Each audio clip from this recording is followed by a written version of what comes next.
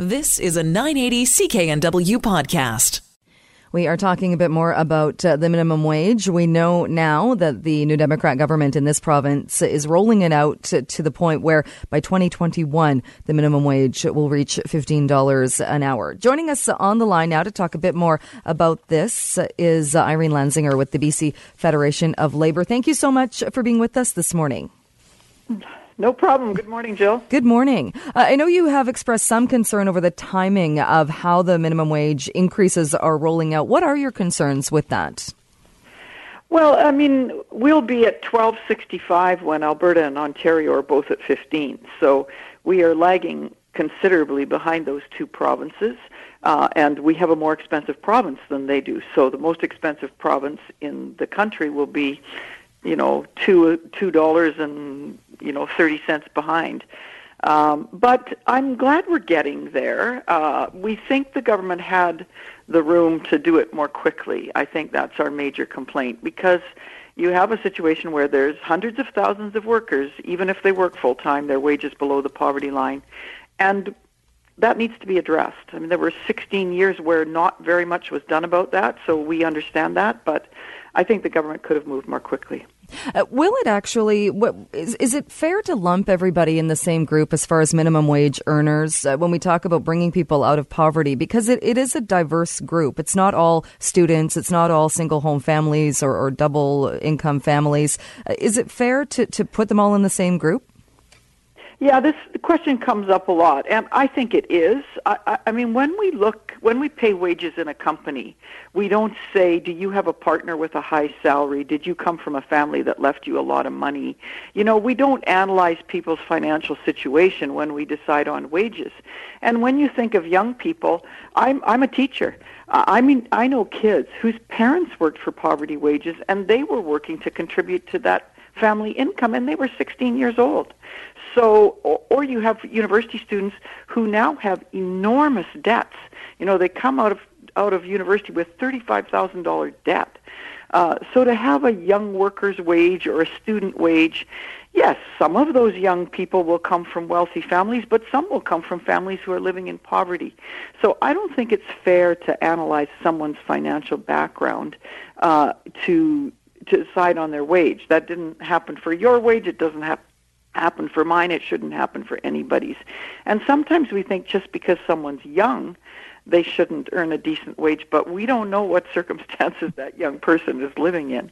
No, exactly. And it's not only based on the age of the worker, but it's also the type of job. There's certainly a job which requires no education. It's very an entry-level job, which hopefully somebody does and then moves on to something better. Yeah, I agree that we do have a system where certain jobs in our society get more. I mean, but you can debate that. Should CEOs earn $9 million a year?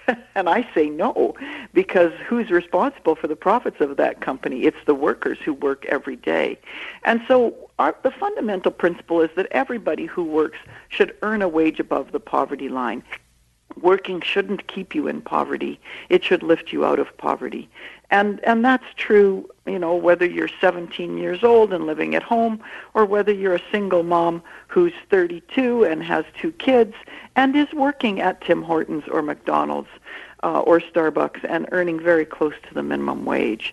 So everybody deserves a decent wage. It doesn't matter what circumstances they're in. Good wages are good for the economy. They mean fewer kids grow up in poverty, and that's good for us too. What about, though, in some cases in Ontario, for example, where we've seen companies say, with this increase in the minimum wage, we've had to increase our prices. Does that not penalize the same very people that we're trying to help in that goods and services are now more expensive? Yeah, well, there's 2 things I would say about that. One is that the economic evidence is that raising the minimum wage does not cause inflation, because inflation is caused by many factors. Some of them are global, some of them are decisions of the Central Bank of Canada. So on average, fundamentally, raising the minimum wage does not cause inflation. Will it cause certain businesses to have to raise their prices a little bit? because they have a greater expense in wages. Yes, it probably will, or it may, certainly. But remember that cost is spread over thousands, if not more, customers, and they have, 20 or 30 employees if you're talking about a relatively small business. And so the price of a hamburger goes up by 5 cents, but the workers earn $1.30 more, right? So that is not an equal thing. I mean, the prices don't go up the same as the wages. So the worker is still much, much better off with higher wages, even if the price of goods goes up a few cents.